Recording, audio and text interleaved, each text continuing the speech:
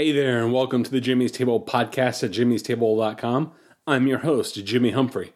I'm curiously evangelical, politically homeless, and a dreamer of small things. On this podcast, I'm having conversations about the intersection of faith, life, and culture. So if you have honest questions, aren't afraid to have difficult conversations, and want to have a little fun along the way, then pull up a chair. This podcast is for you.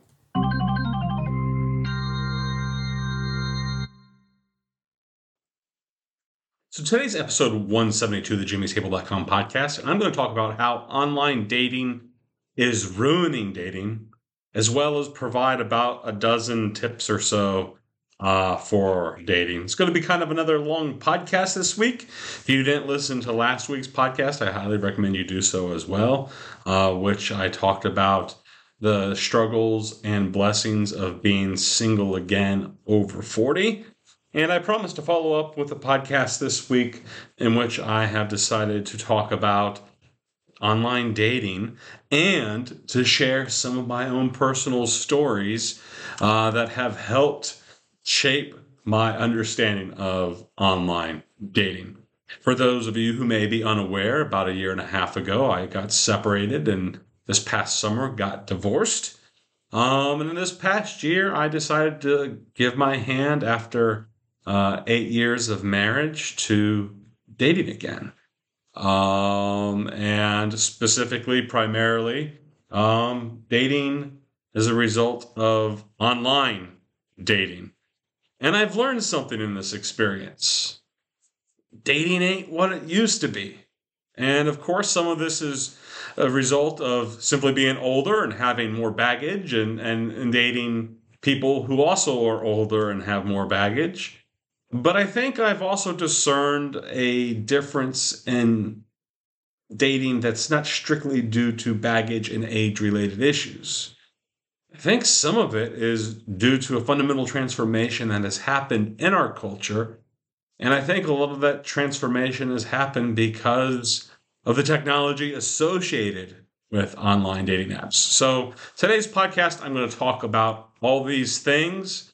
But before I get into my theory of why online dating is hard and how it's my conspiracy theory about the dating apps and how it's transforming our culture and providing some tips of dating, I'm just going to share a couple fun backstories because, well, I wanted some terrible dates and I earned the right to. So here we go. Let's talk about a couple bad stories about dating. But before I say that, I'm not saying this is somebody who's jaded about the entire process.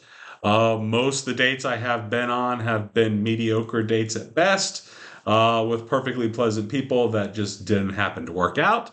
I've had of the 15 different women I've gone on a date with this past year, I would say I had 2 or 3 really good dates, and with a couple different women.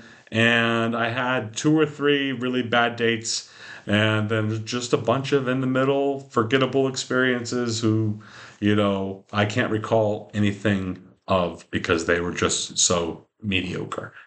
But I digress. So let me go ahead and share some more stories if you don't mind. So my first bad date story comes from somebody who was actually appeared to be quite a lovely woman, but I've learned a thing or two while on the date that I had been a little misled regarding before the date.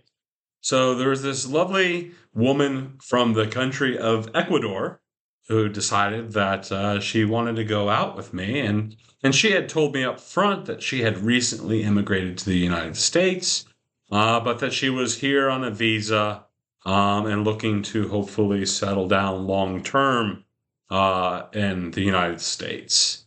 The date itself was actually pretty pleasant. She was a nice person. She was beautiful. She had a charming and engaging personality. And you could tell about how excited she was to be here in America. America, what a country. For example, on our date, we went to this wine bar, and she was blown away at the selection of wine. And we went to and we ordered a charcuterie board, and she was just blown away by the fact that people could put 10 types of different meats and cheese on a board and just order it. Because she said in Ecuador, where she was from, no such thing existed, and that even if it did, you wouldn't be able to afford it because she only made $500 a month while working for the government in Ecuador. That is U.S. dollars. And, she said she'd never been to anywhere that had more than 3 beer selections in her entire life in Ecuador. And so she's just blown away about all the opportunities that are in America and our capitalist system and our abundance of wealth and all those things. So it was a pretty cool date in that regard. Then a secret came out. I sought clarification about how she was here and how long she intended to stay in the United States, because, that's going to be kind of an important detail if I'm looking to get married again, right? I don't want to have to battle immigration and customs over the love of my life, potentially. And, it turns out she wasn't exactly 100% truthful with me about her immigration status. Yes, she did come here on a visa, but she came here on a temporary 6 months visitor's visa. But she told me that as a visitor, she had decided that she was going to overstay her visitor's visa and that she was currently working illegally under the table. So even though I'm this very sympathetic, libertarian sort of guy who thinks we have the most weird, backwards immigration system possible, and that we should have a very generous, borderline open borders type policy when it comes to immigration, whether you like that idea or not, don't get distracted. But I believe we should have a very generous immigration policy that allows for as many people that want to come and work here to try to come and do that. But she decided that while she was here on a visitor's visa, that she was simply going to overstay her visa, and she was planning on doing so. And that she was currently working illegally under the table, because if you work here, if you're here on a visitor's visa in the United States, you're not allowed to work, but she chose to do such anyway. And then I also told her my brother-in-law was a police officer in the town next door.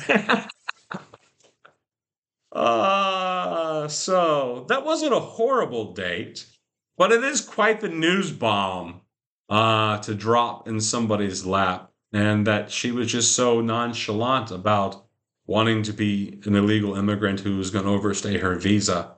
Kind of made the entire date kind of suspect. And even though she was a lovely person, I consider that a really bad date when you are unknowingly dating somebody who is admitting to wanting to stay in this country illegally. And while I don't fault her, I would probably try to do the same if I were in her shoes, and understanding the situation of the country where she came from and how difficult of a time she had trying to immigrate here over the years. That's something I'm ultimately that's a deal breaker for me. That's a big red flag. When somebody tells you they're in the country illegally and plan on staying illegally, I don't know, even the libertarian sympathizer that I am, that's just a no-go right there. So another date that I went on early on in my dating process was with this one person who seemed pretty nice and seemed to check a lot of the check boxes when I was talking to her online. But when I got onto the date, we decided to meet up at this pizza place in this cool little town near Charlotte. And we went there, and first of all, she showed up late. Second of all, she had a really, really hard time finding the place, even though it was the only pizza place in that area. But then third, when she got there, she was kind of flustered. And she started to vent about how much she hated her job. And it wasn't just one job that she was working 3. And that she really hated her job, and that she was also volunteering in a church, and that she was really burnt out from volunteering at her church. And then she talked about how broke she was, and that she didn't know what she was going to do for money and how much she hated her roommates and she wanted to change her career but didn't know what to do and she had been in and out of college 9 different times in her life. And when I asked her, well, that's quite unusual. Why did you drop out each time and why did you go back? And her response was simply, she didn't know. And I was like, well, usually that's a pretty big decision for most people that you don't know. That's kind of an unusual thing. And then I asked her what she wanted to be when she grew up. And she responded that she wanted to be a trophy wife. At least she was honest about it, right? At least she was honest about what she was really looking for. I mean, usually most women would keep that to themselves or save that for much deeper into the relationship to say, I want to be a trophy wife. But that was her ultimate goal. And even though, while she was a perfectly nice person, I will say she definitely wasn't trophy wife material. In fact, she could barely pay attention on our date. She kept getting distracted by whatever football game was on TV at the time, and she would try to pretend to have a conversation with me, but the entire time she kept looking up at the corner where the TV was at the pizza place and was totally disengaged and seemed totally disinterested. And even though she was, seemingly a nice person who, had a big heart about some things, the trophy wife thing was really a deal breaker. And it's possible she was trying to be funny. And I want to find that it was funny. But I couldn't really tell because she was so stressed out about her life and her situation. It seemed like a very plausible theory that she was sharing with me that trophy wife was one of her career aspirations at the end of the day. And for me, as much as I wouldn't mind having a trophy wife, but that would also require me to have a lot of money. I just decided I'm gonna pass on this one. So we didn't go out again. And the third story, let me just say, was by far the worst date I've ever been on since being back out in the field and dating again. And let me just say, the comments regarding this date are going to be a little PG-13. So if you have some kids listening or you're a little sensitive to some things, I'm just going to put this out there as a little disclaimer. It's a little PG-13, but I'm going to choose to be raw and unfiltered here for the sake of just sharing the story, because this is exactly how it played out. And it's too funny not to share. So, and this particular story taught me a very important life lesson.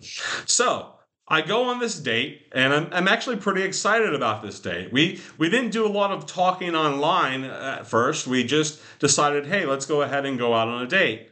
So we decided to go out to this nice wine charcuterie bar type place.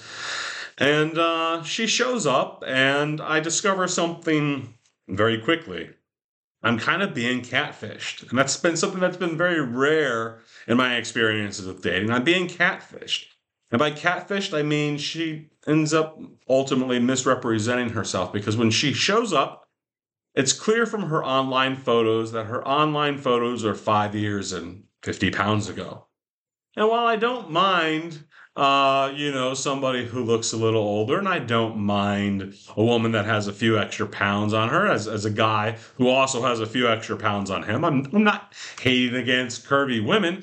But, it's just this thing where it's kind of like, if you show one set of pictures online saying this is who you are, you should actually be that person that shows up to the date, because it really makes it pretty confusing. And personally speaking, I realized that the current version of her is somebody that I was really not ideally physically attracted to.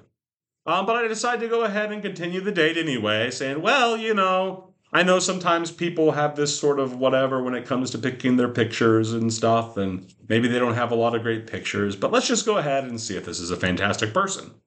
Well, I find out, no.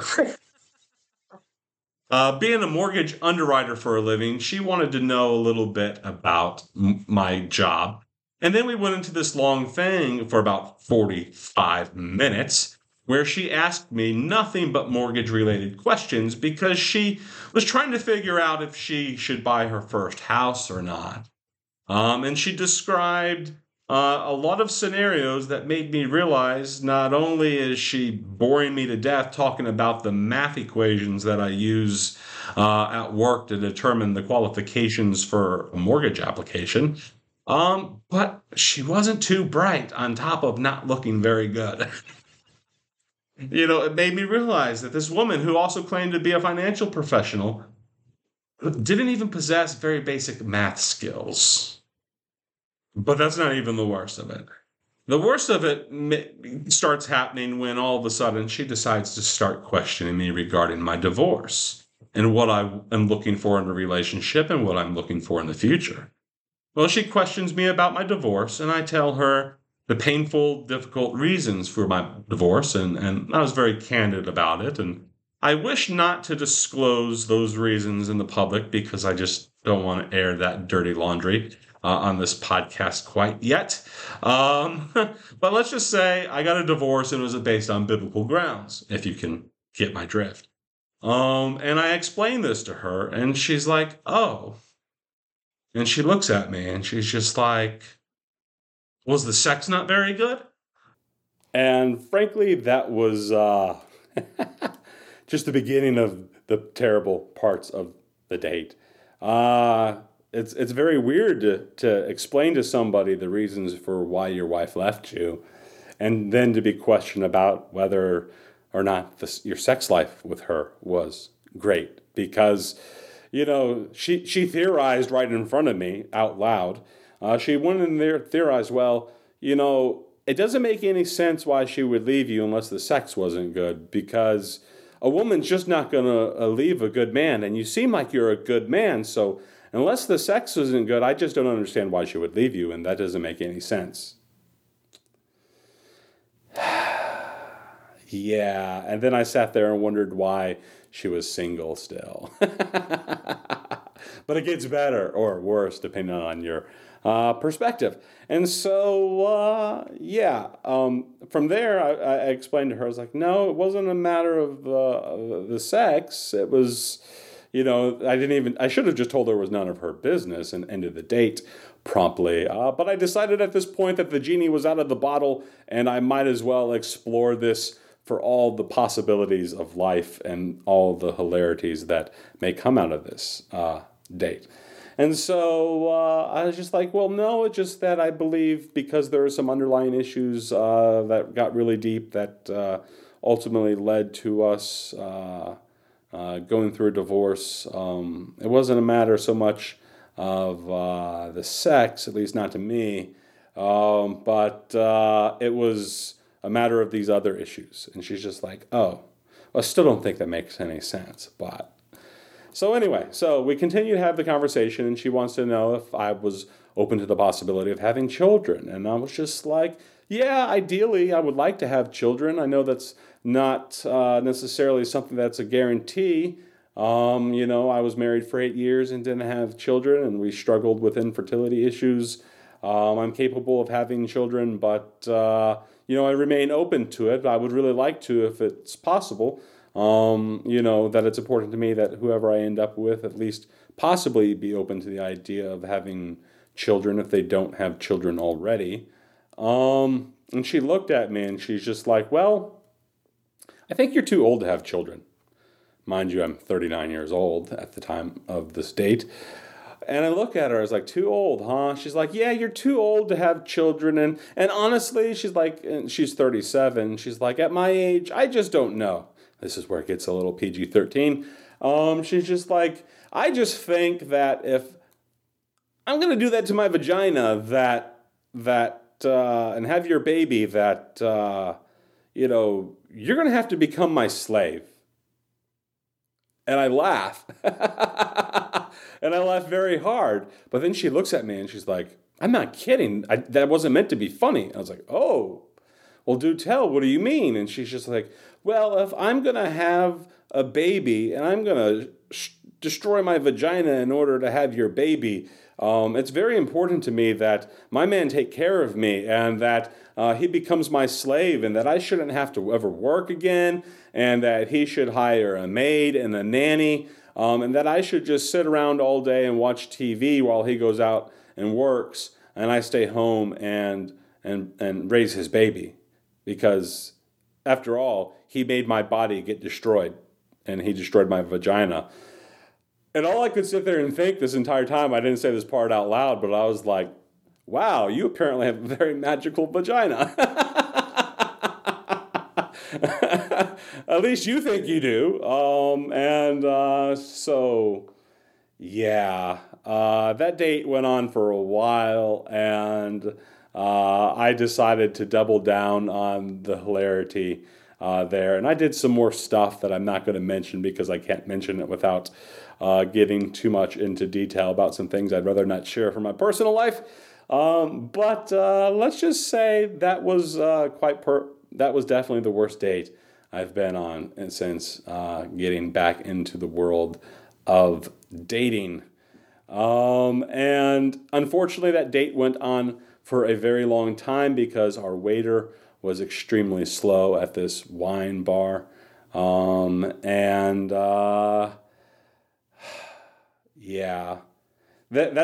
a date that I decided from then on out that I was going to start carrying enough cash on me to put money down on the table and walk away. And consider that a pro tip going forward for those of you who are exploring the world of dating. Always bring enough physical cash on you so that if all else fails and you feel the need to hit the eject button on your date, that you don't have to sit there and endure a terrible date, that you can just nice and quietly put money on the table and walk away. So, those are some 3 stories that I just thought I'd share. And now, having shared these 3 stories to appease my audience who's just dying to know, several of you were just like, oh, Jimmy, I want to hear the stories in response to my podcast last week. I thought I'd share those 3 stories. Don't get me wrong, there was for the 3 bad dates, I had 3 pretty good dates. I met some great women, and then I had a bunch of mediocre dates in between. Altogether, I've been out with about 15 different women in the past year, which I'm told is quite a bit. But those are some of the 3 memorable experiences that I've had while being the MVP of the minor leagues over here. So now with that said, I want to move on to the next segment of this podcast, which is going to be why online dating is hard. So I have this theory. Online dating apps are transforming and ruining our dating culture. That's not to say dating has always been this awesome experience in our society, but I believe that online dating websites and apps are transforming our culture in a way that makes contemporary dating even worse for a lot of people. Of course, though, unfortunately, it's kind of hard to avoid dating online. Because unless you meet your significant other in school or at church or at work, or you get randomly picked up at a bar or a coffee shop, the older you get, you'll find that there's smaller and smaller circles for you to find a potential mate from. Not only because most people tend to get married in their mid-20s to mid-30s, but because society has also changed, and we live increasingly isolated lives. Meeting someone the old-fashioned way becomes more and more of a challenge in our society as our social circles get smaller and smaller. As a result, people have turned to online dating apps to find that special someone because they just don't know where they can meet someone otherwise. And I will say that prior to getting married over 10 years ago, I used online dating apps quite a bit. I was definitely an early participant in the little social experiment, and I used them because I was traveling a bit for work and meeting somebody at home when I was on the road 3 to 4 days a week was pretty difficult, so I would use online dating apps to find matches, and then I would come home and date whoever I matched with during the week. And through that process, I actually ended up meeting my ex-wife through eHarmony.com. Dr. Neil Warren said we had the 32 dimensions of compatibility that make for a long, sustaining relationship, and I think he was mostly right, but user results may vary, to say the least. So, with that said, I think there's a problem, though, with online dating apps. Dating apps skew heavily towards women. And I think that fundamentally, as a result, makes many women spoiled for choice. Because at the end of the day, there's significantly more guys than women on these dating apps on a ratio basis. For example, the most popular dating app on the internet out there is called Tinder. And on Tinder, 75% of the users are men. And men end up liking 61.9% of the profiles they view. Whereas women, which make up only 25% of the user base, only end up liking a mere 4.5% of men. So if you do the math there, you can kind of see where, women can take this entire "it's raining men" philosophy towards dating apps. Of course, Tinder represents an extreme, but they are the largest dating app out there. Other dating apps like Match.com tend to be less extreme and much more balanced with closer to 50-50 ratios of men and women. But with Tinder being the most popular dating app, such shows that there's this uphill battle that a lot of guys are experiencing and facing on dating apps. There's also the infamous so-called 80-20 rule that says that 80% of women like primarily the top 20% of guys on any of these dating apps. So as a man, unless you are judged to basically be an Adonis and the best of the best, the amount of matches you get will probably be relatively low, whereas all the women are trying to compete for the guys who are 6 feet tall, make six figures, and have a six-pack of abs. And all the rest, well, it's a little bit more thin pickings for all the people who don't fall into that Adonis alpha male type category. Yet, in spite of the odds being stacked against the guys, women are ultimately having the choice of the best of men, and men aren't having the same in return. And I've noticed something, though, in this experience that I've had with the online dating apps. If you use the dating apps long enough, you'll eventually see a lot of the same women in any area across multiple apps. There are several women I've seen, attractive women that who I've even tried matching with, or some of them I've even gone on dates with, who, in spite of meeting me, or in spite of probably meeting some other guys as well, in spite of being spoiled for choice and having an endless series of likes and messages from guys that largely are fawning over them, you'll see that women just aren't settling down with any of these guys. And they're not entering into any long-lasting relationships. In spite of being single, and in spite of being spoiled for choice, many of these women remain single and have a hard time finding a guy. And there could be many, many reasons for this. But I can't help but wonder if many feel so spoiled for choice that they are rejecting a lot of otherwise good men, holding out perpetually for an even better man who meets all their criteria. It's a kind of a classic case of the perfect being the enemy of the good, and looking for the perfect and not accepting the good. And doing so, a lot of women remain perpetually single and never find Mr. Right.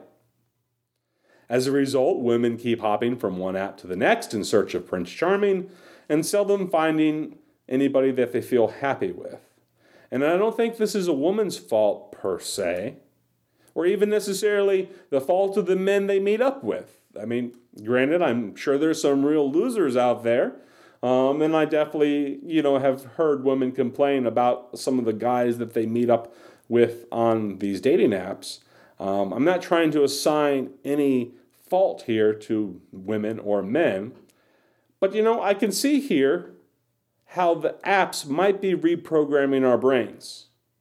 After all, especially from a woman's perspective, there's seemingly an innumerable amount of fish in the sea, and you're spoiled for choice, and you always seem to have an endless series of likes in your message box every day when you log into the app, you'll be tempted to keep going back out for more in search of Prince Charming. But whereas before online dating existed, when you think about it, the average person in their lifetime might only have the opportunity to date a handful of people. But online dating has given people the opportunity to date dozens, if not hundreds, of people. And online dating, as a result, especially I believe for women, makes them feel like there's just this endless supply of people to date. And if you go out just with a few more guys, you might meet the right person. So here's my conspiracy theory about dating apps. I believe most of these dating apps are doing everything they can to generate repeat customers instead of helping people find meaningful relationships. Yes, there are the exceptions to this, such as eHarmony, who seems to be genuinely geared towards trying to actually make long-lasting relationships that end in marriage, because that's kind of the purpose of the app. But I think for the average dating app, they feel that these companies, the more frustration that they cause, the more romantic frustration that they cause people, ultimately, the more money they'll make. So the algorithms increasingly bring people together who aren't really great matches in hopes that they can keep them coming back for more and more. And while it's still possible to meet someone, have a relationship, and get married as a result of these dating apps, after all, I did once, and I've known other people that have, even from some of the less praiseworthy dating apps. These apps are often sucking, I believe, the humanity out of our possible romantic relationships. They encourage you and program you to make split-second decisions about whether you possibly like somebody and would like to get to know them. You'll be presented with a series of 3 or 4, 5 images, maybe a basic paragraph's length worth of biography about them, maybe some raw data about them, where they live, their age, and whether or not they want children, whether or not they smoke, and what religion they are. But you get all of that in a split second. And you'll have a split second to make a decision about a possible lifelong love based off interacting with somebody for just 5 seconds. And given a couple minutes on the app, you'll easily review dozens of profiles and photos and quickly scan through many bios before you find somebody you're possibly interested in. So you got to think, how does that mess with our minds? If we can sit there and think, oh, I saw this picture of them, not the most flattering, swipe left, I don't want them. Oh man, they have a sloppy bedroom mirror photo with the unmade bed in the background. Oh, swipe left. Ah man, a gym photo. A picture of them holding a fish. Ah, swipe left. All these photos and stuff that cause us to make these split-second decisions about people in which, hopefully people present themselves at their best, and for some reason they often don't on these apps. They may often have bad photos and write very poorly about themselves, or very briefly, and just in a very non-engaging way. But so you go through all these apps. Well, just think how that has to be messing with your brain if you're seeing dozens of potential mates and you just swipe left on all of them and say reject, reject, reject, reject, reject. Well, that doesn't happen in real life. When you compare. That doesn't happen out there in the real world. You're not constantly meeting one person after another, after another, after another, after another, after another, when you're trying to meet somebody the old-fashioned way. Even in a bar, you wouldn't have that much opportunity to meet that many people in such a short period of time and make a split-second decision about whether or not you want to spend a happily ever after with them forever and ever. So, when you contrast this to how possible romantic encounters happen in the offline world, apart from guys that are trying to pick up women at bars A lot of meeting somebody the old-fashioned way usually involves meeting someone who shares the same social circles you do, and involves meeting somebody at least a handful of times and getting to know someone at a deeper level before you probably even realize that you have chemistry with them and that one of those people gets the nerve to ask you out on a date. So we have these dating apps that we're looking for an instant hit of dopamine and some sort of chemistry to say, ooh, I like that one there, not this one here. Whereas in real life, usually, while we might feel an initial attraction to somebody that we meet the old-fashioned way that causes us to want to get to know them more, usually you're not making split-second decisions over that. Usually you're going to meet somebody at least a few times before you sit there and think, I don't want to ask them out. And you might want to observe them for a while, especially if they are in the same social circle as you, before you get the gall to ask them out, just simply because you know that asking somebody out in your social circle could have social implications. And so you might be careful about who you ask out. Traditional dating is usually a slow and organic process where the sizing up of a possible mate isn't a flippant decision made on a whim as it is with online dating apps, where you make dozens of decisions in less than 5 minutes. Online dating, I believe, makes us more flippant towards people, treating them as a mere commodity or a checklist of ideas instead of an actual, real-life human being made in the image of God and being someone that could forever change your world.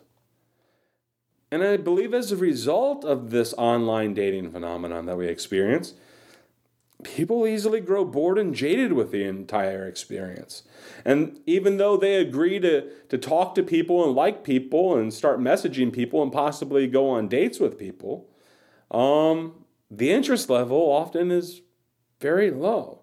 You'd be surprised how many women I've talked to on online dating apps where it seems like they're just going through the motions, or how many women I've met actually for a date who seem like they're bored before they even showed up and that they weren't excited to be going out with me to begin with, yet there they were.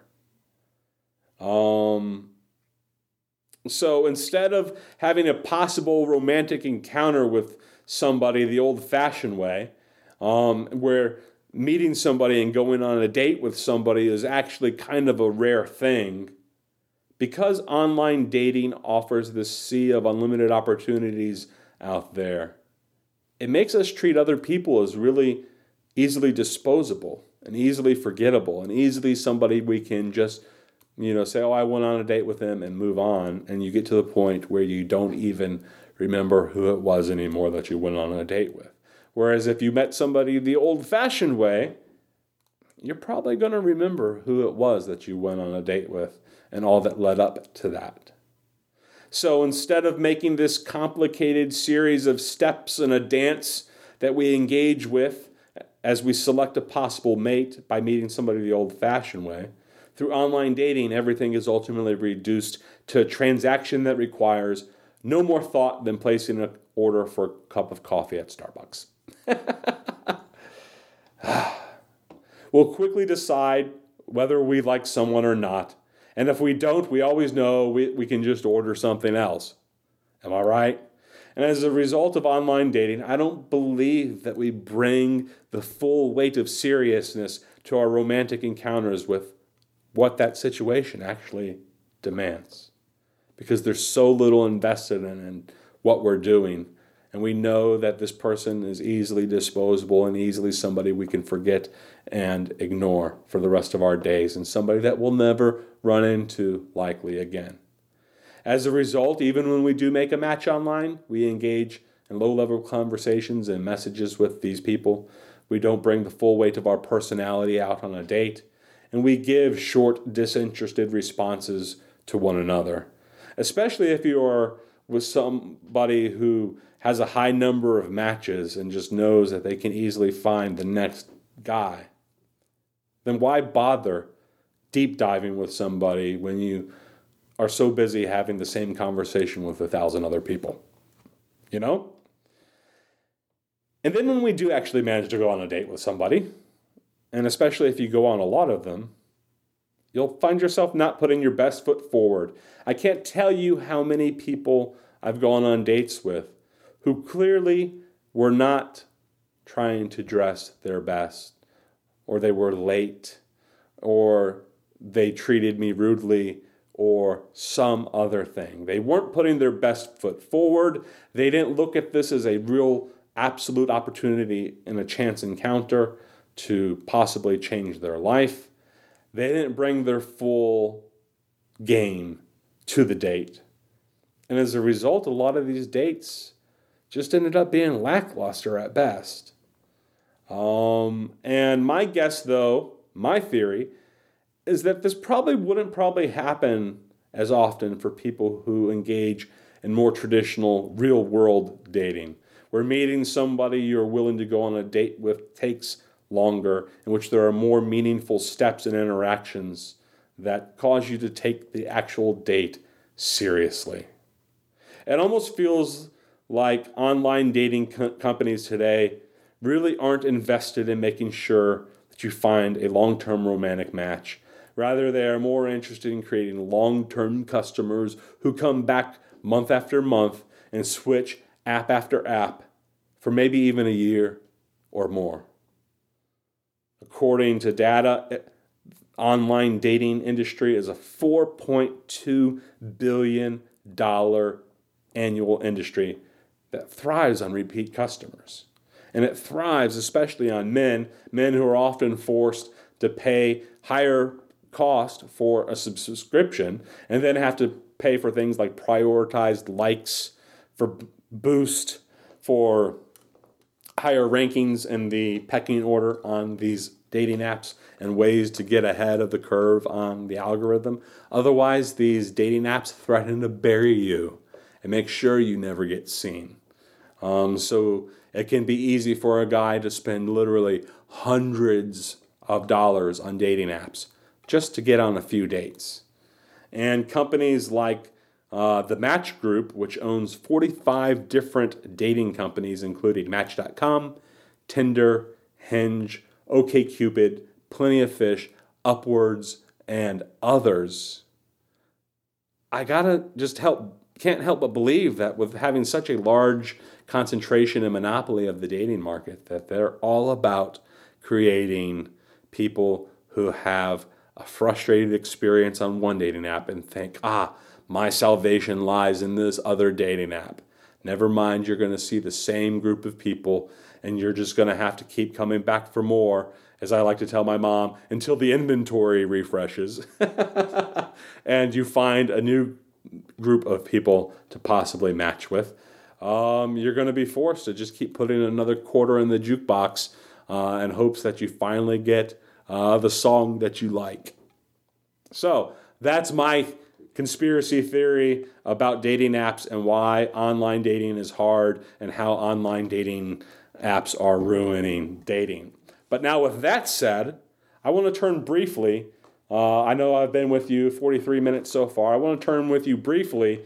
I'll try to keep this less than 20 minutes, Lord willing. I want to turn to you briefly about some tips for dating, things that I've personally practiced, things that I've read and heard from others, things that I've theorized about dating, because whether you like it or not, you're probably going to have to use online dating. I'm currently taking a break from online dating.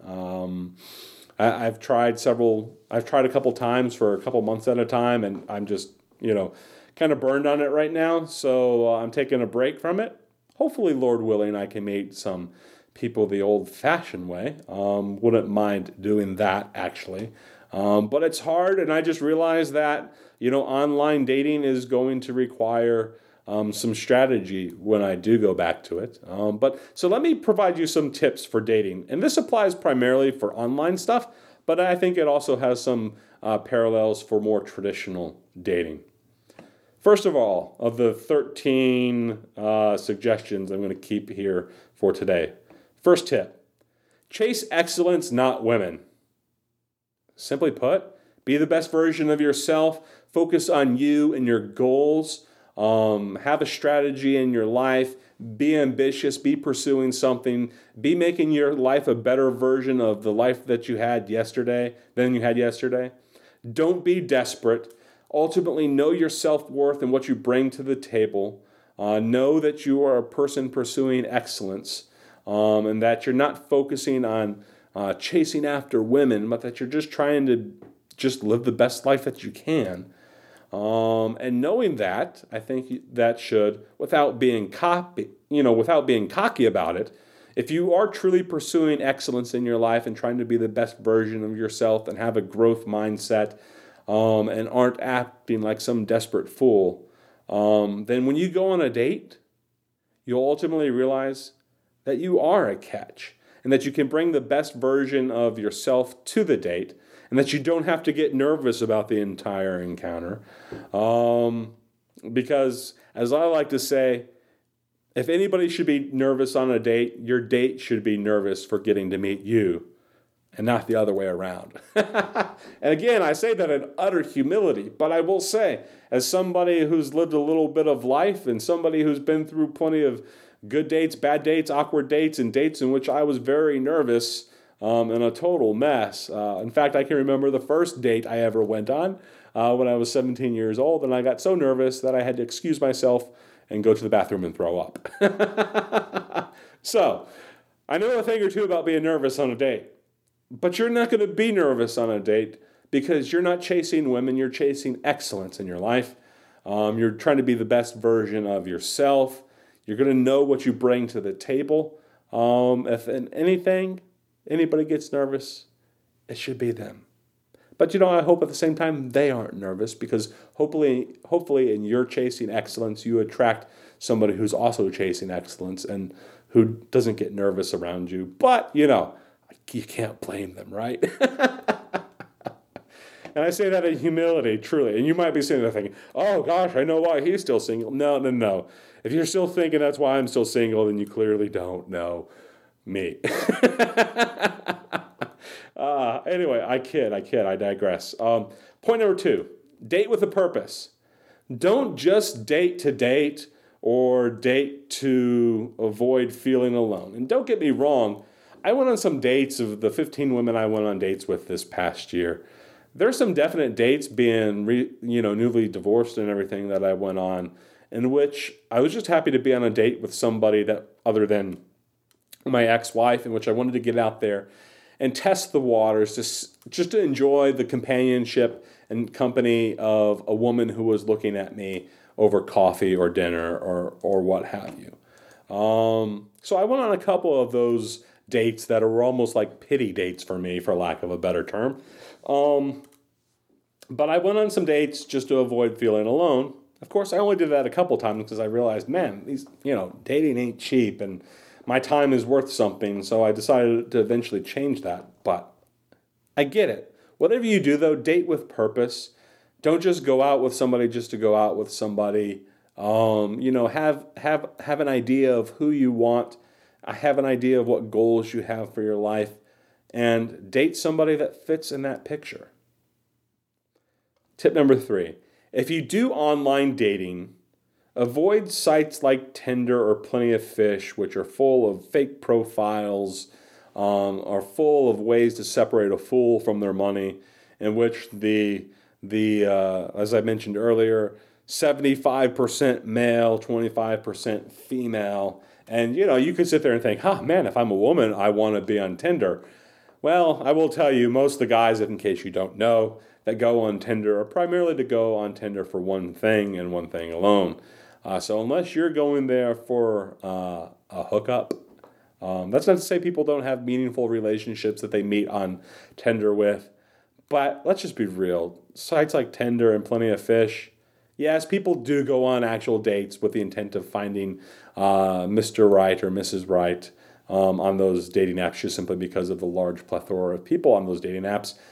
But let's get real. Most guys on Tinder, 61% of them are liking, or most guys, of the 75% of the population that's male on there, of the men that are on Tinder, they like 61% of dating profiles. So think about that. That means they're swiping on more than half the people on there in hopes that they get a response.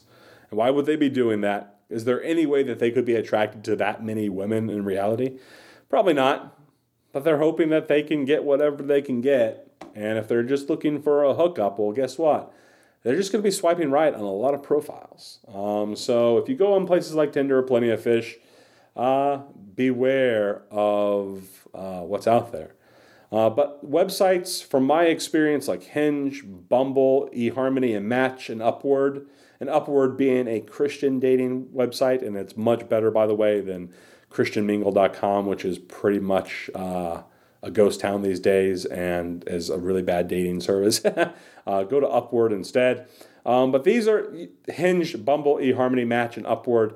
These are your better bets. But like I previously mentioned, several of these apps are owned by the same people. So, while it's probably not a bad idea to try to use two of them, don't go too crazy. Just pick one or two good dating apps and stick with it, because guess what? You're going to see the same people on the other dating apps all over again. So why go there and pay money to see the same people you've already seen somewhere else? And with that said, try to pay as little as possible. When you put your dating profile together, take excellent high-quality photos. No bathroom mirror selfies or selfies with your messy bed in the background. No photos of you holding a fish. Why people do these things, I don't know. I really don't. It's kind of crazy. Take some great pictures of you. Get a friend to take some great pictures of you. If you want to, go hire a photographer for like $200 to take half a dozen headshots and full body shots of you so that you can get out there. Take good quality photos. Take your dating seriously. Put your best foot forward. Don't have your messy bed in the background. Don't have somebody sitting on the john in the background. Like, my Lord, people, use some common sense. End rant. Oh yeah, side note. Don't put pictures up of you and your kids. There are perverts out there. Don't advertise your kids. It's one thing if you admit that you have kids in your dating profile. But really, seriously, try not to put pictures of them out there. There are perverts out there. And don't think that perverts aren't going to try to use you to try to get to your kids. I know that's probably going to be very rare. That's probably only going to be 1 out of 1,000 guys. But don't expose your kids to that sort of risk. Don't put them out there. They should not be seen by anybody but you. And oh yeah, don't be lazy. Take time to write excellent introductions to yourself. Be picky about who you match with. Discard people who show low effort in their profiles, and people who respond with short, vague 3-word responses, and people who never ask questions in return. And if they ask questions about you, if they don't ask any questions about you, guess what? They're not really interested, because people who are interested in you will ask about you. And people who don't, they'll have 3-word responses. And I actually called somebody out on this recently that I was talking to not too long ago. I was writing like a good paragraph to some things, and I would ask them a question in return, and they would be like, "Oh yeah, that's great," or "Oh no, I don't like that," and "Yes, I enjoy my job," And that was all the responses. And finally, I said to them, "How come all your responses are only 3 or less words? Is there a reason for that? Can you write more?" And they said, "Pardon?" And I was like, "Exactly." And they unmatched me shortly after that. So anyway, you're going to have encounters like that out there. So if people aren't engaging, if people don't take time and effort to put together a meaningful profile, don't take such people seriously. Don't go on dates with them. Don't match with them. Just swipe left and keep moving on. Find somebody who is actually putting forth the effort and not just dumping a couple crappy photos of them online. Unmatch them and move on if they match with you. Tip number 4, get input from friends and family. Have 1 or 2 people that you show your matches with, who you get feedback for. You ask them, "What do you think of this person?" Ask them. Have that somebody in your life that you can be candid with and have those decisions. And I think that's necessary, because sometimes when it comes to dating, we can make some dumb decisions. So have at least 1 or 2 people that are happy to help you screen all the people that you match with. And just like you should never go grocery shopping when you are hungry, I believe that we also make bad romantic decisions when we feel lonely or romantically frustrated. So if you feel lonely or romantically frustrated one day and you're just swiping right on everybody, instead of us, doing that, at least let one of your friends review some of your matches and just be like, oh, Jimmy, what were you thinking? She's a total bow wow. You don't want to come off desperate. You don't want to make bad decisions. You want to make a decision with somebody that's actually good. Have somebody help you screen these things, because you're going to have moments of feeling lonely and romantically frustrated, and you're probably going to swipe on some people that you wouldn't have otherwise considered. Tips number 5. Dare I say it? But looks matter. And that's not to be shallow, because there's nothing shallow about admitting who you are attracted to. But we must keep in mind, if you're on a dating app and your intent is to get married one day, and I hope that's your intent if you're on the dating apps, you're looking to be involved in a committed, lifelong sexual relationship with somebody. So, with that said, I think it goes without saying, you should find your romantic interest sexually attractive. You're not just looking for a roommate, right? Right? You're not just looking for a roommate. And while it's true that looks will fade and change over time, physical attraction is important. That's not to say everybody needs to be a 10. Not everybody can be a Tom Brady. Not everybody can be a Giselle. But that doesn't mean you shouldn't find the person you're going out with physically attractive. Because if they're not physically attractive to you, your interest level is always going to remain superficial. And you're never going to have this strong attraction and desire. And you're not going to get what you want from a relationship. And you're also, if you get married to them, you're not going to be able to provide them ultimately what they're looking for in a relationship. Because at the end of the day, our hearts want to feel love and to give love. And we want to feel needed and wanted and desired sexually. And that person does too. So go on a date with somebody that you ultimately feel sexually attracted to. Tip number 6. But in saying all that, looks aren't everything. Yes, looks are important, but looks aren't everything. There's ultimately an inner beauty that you need to look out for as well. And I think there's a difference between sexy and attraction. For example, there are a lot of women that I find physically alluring. A variety of types of women. Lots of good-looking people out there. But there are also a lot of women that I've known that have been very physically alluring that when I got to know them on a personal level, they lacked inward beauty.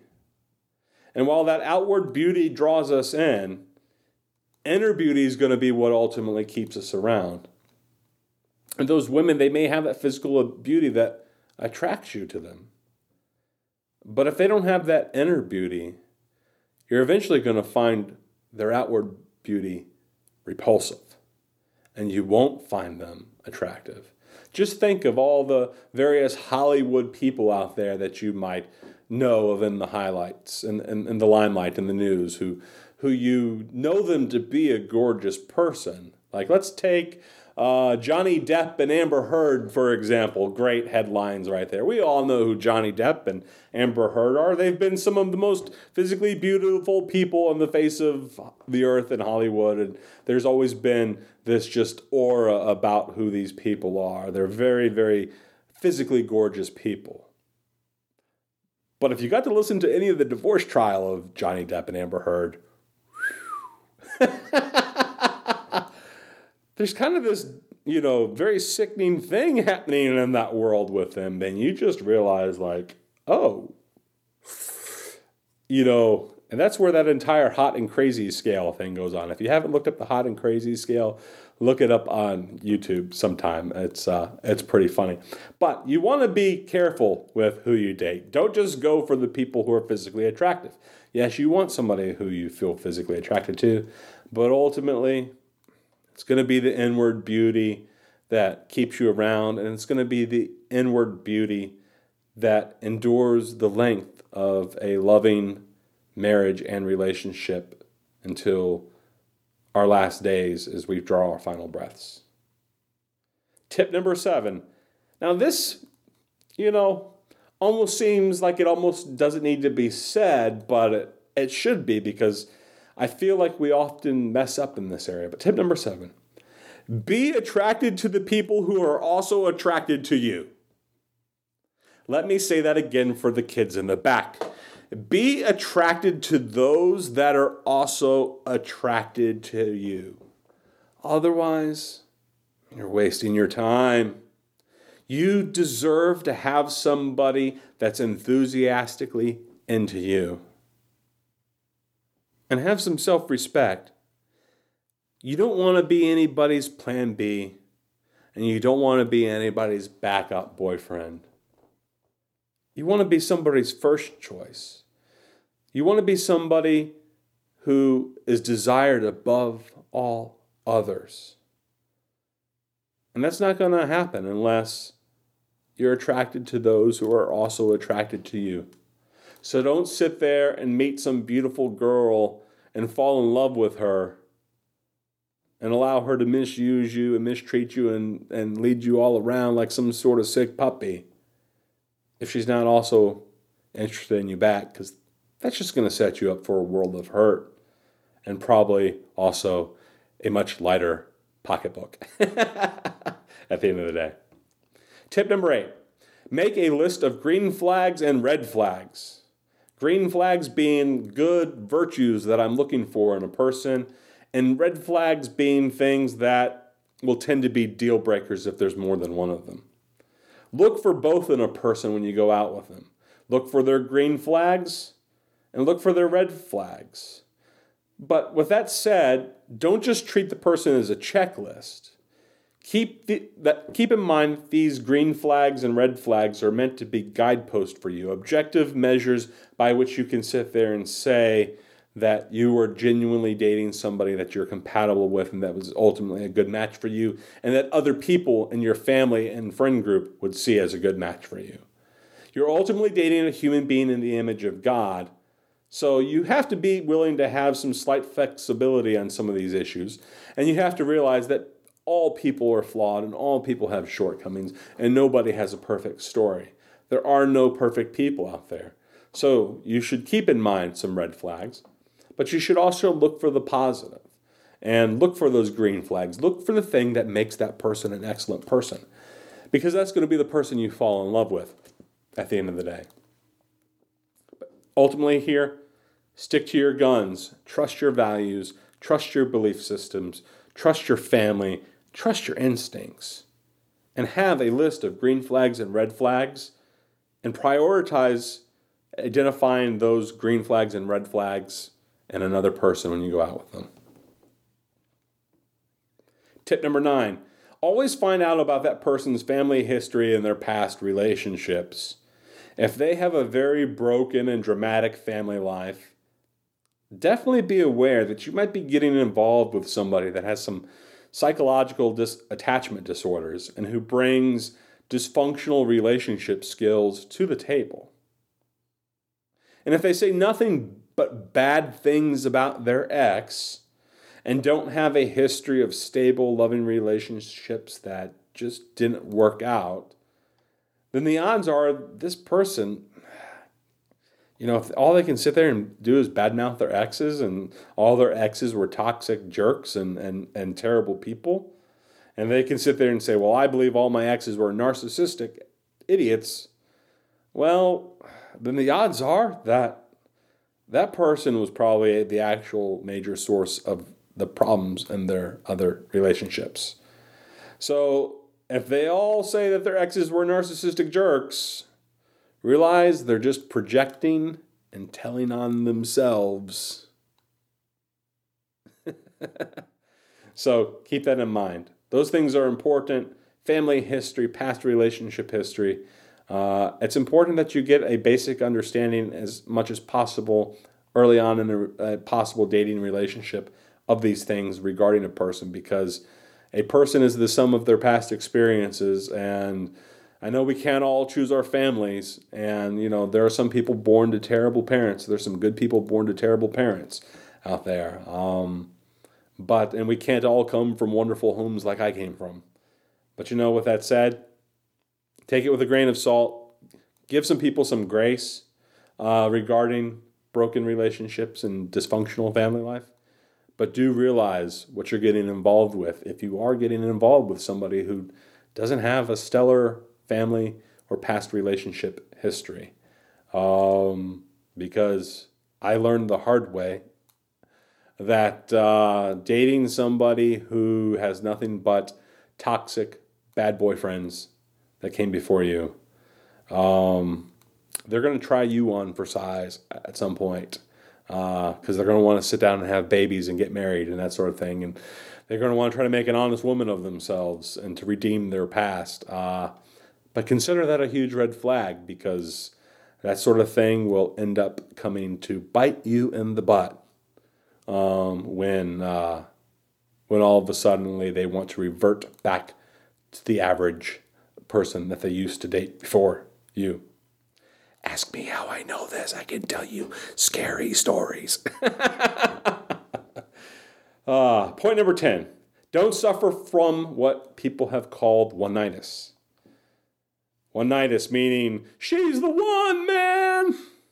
Don't go into every relationship and every person you date thinking, oh man, she's the one. Don't get one-nightitis. Remember, like I said earlier, without being cocky, you are the prize. Be confident in what you bring to the table and don't operate with a scarcity mindset. Well, while that be said, it may be hard to find a really good person out there that's going to meet all your criteria. Hopefully, if you're not just cycling through person after person and you're actually taking your time to carefully screen everybody that you potentially go out with before you go out with them, hopefully that'll keep you from just becoming some desperate fool who falls in love with every woman he meets. Don't operate with the scarcity mindset. Don't be afraid to walk away. But at the same time, don't be afraid to go all in. Don't hold back. Tip number 11. Don't tolerate ghosting or being stood up, tardiness, or otherwise rude social behavior. Likewise, don't practice these things yourself. Treat others like you wanted to be treated and demand a basic levels of respect and manners, and show people the same basic levels of respect and manners that you demand of them. While you should be gracious to permit for circumstances beyond somebody's control, for why maybe they showed up late or had to reschedule or something like that, someone that's showing signs of flaking out on you is probably really not all that interested, because if they were, they would be there. Or perhaps they aren't really a mature adult. Or, truth be told, when a female friend of mine asked me not too long ago about being stood up half a dozen times, I said to her, the only reason a guy stands up a woman is because you're the potential side chick. I'm just going to put that one out there. That one's for free, folks. So don't be anyone's potential side chick. Don't be somebody who tolerates ghosting or practices ghosting. If you aren't interested in somebody, just let them know. It's okay. It's okay to go on a date with somebody, then to message them afterwards, hey, I had a great time, but I don't think we're a good match. Best wishes to you. Be polite. Treat others like you want to be treated. Don't stand people up. Don't be late. Don't be rude. And don't accept that from other people, because if they're that way on their first date, a date in which they should be putting their absolute best foot forward, man, if that's what their first date's like, can you imagine what a relationship's going to be like with him? It's going to be a train wreck. Tip number 12, guys, pay for the first date. And honestly, if there's a second date, be prepared to pay for that one as well. But beyond that, everybody needs to go Dutch. And I would encourage you, make an effort to go out with somebody at least 2 or 3 times. I talked about on my previous podcast how it seems like we're very much into one and done dates these days, whereas over 10 years ago when I was dating online, it was very common for me to go on at least 2 or 3 different dates with any woman I went out with, whether I met them online or in person. That seems a lot more rare these days, and some of that may be due to the age. I'm 40 years old. Most of the women I've gone on dates with are in their early to mid 30s, some a little bit older. And maybe they can feel like they can quickly judge and assess somebody's character on a first date before they're ready to move on. But in truth, let's try to pull back on this online dating thing to where we make these knee-jerk reactions.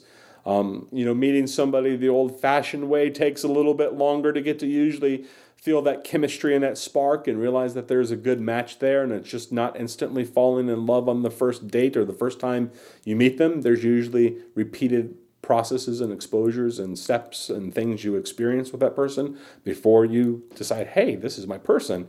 So I would encourage you, whenever possible, go on at least 2 or 3 dates with somebody. Of course, they may not be willing to do that, and you can't control that.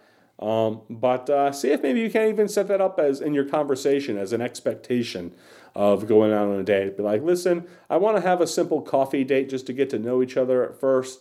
But after that, I would really like to plan for a second date so that we can really have another opportunity to really know each other. If you can set that up, you might have better chances with that.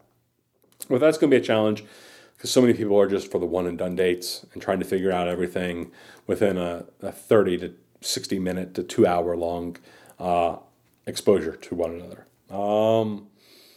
But if you aren't interested in a second date, let them know. Don't just ghost them and disappear. Unless they're crazy, then you can disappear. Like the woman who, threatened to make me her slave for having my babies and wrecking her vagina. That lady, I didn't even respond to anymore. I just went home, unmatched her, and that was that. Final tip. Tip number 13, inspired by the last story. Keep cash on you so you can dine and dash if necessary. And by dine and dash, I don't mean run away and not pay the bill. I mean, take some money out of your billfold, put it on the table, say, thank you for taking the time to meet me, but I don't think we're going to be a good match at this point, and I just want to go ahead and cut my losses. And then just walk away and don't owe any further explanations or anything beyond that. So, everybody, this has been another long podcast, episode 172, How Online Dating is Ruining Dating and Tips for Dating. I hope you've enjoyed this podcast. Hope you got some great stories out of it. Hope you've enjoyed my theories, and I hope you've enjoyed my dating tips. I think that's all I'm going to have to say about dating for some time on this podcast, but I hope you've enjoyed this podcast as well as the last one. If you haven't listened to episode 171 at jimmystable.com, in which I talk about being single again over 40 and the challenges and blessings associated with that. So everybody, if you've enjoyed that podcast and this podcast, I'd love your feedback. Email me, jimmy@jimmystable.com, or you can provide your feedback on Facebook and Twitter, for which there are links to Facebook and Twitter at jimmystable.com. If you haven't had the chance to subscribe to jimmystable.com, and so you can hear all the latest, greatest episodes as they come out, go to jimmystable.com/subscribe and find your favorite way to subscribe, whether that's through Apple, Spotify, Stitcher, SoundCloud, or the many other ways, including old-fashioned email newsletters. And if you haven't had a chance to give a glowing 5-star review yet, highly encourage you to say, Jimmy, what a guy. I see he's such a catch. He's got amazing things to say. I hope he finds another wife one day. Go to Apple, go to Spotify, and all the other places you can leave glowing 5-star reviews and say, "Hoorah, Jimmy! You're the best. Awesome podcast. Well done." So everybody, this has been Jimmy Humphrey, jimmystable.com, where I'm having conversations about the intersection of faith, life, and culture. Take care, everybody. God bless, and have a good one. That's all I have to say about that. That's so right on, man. You said it all.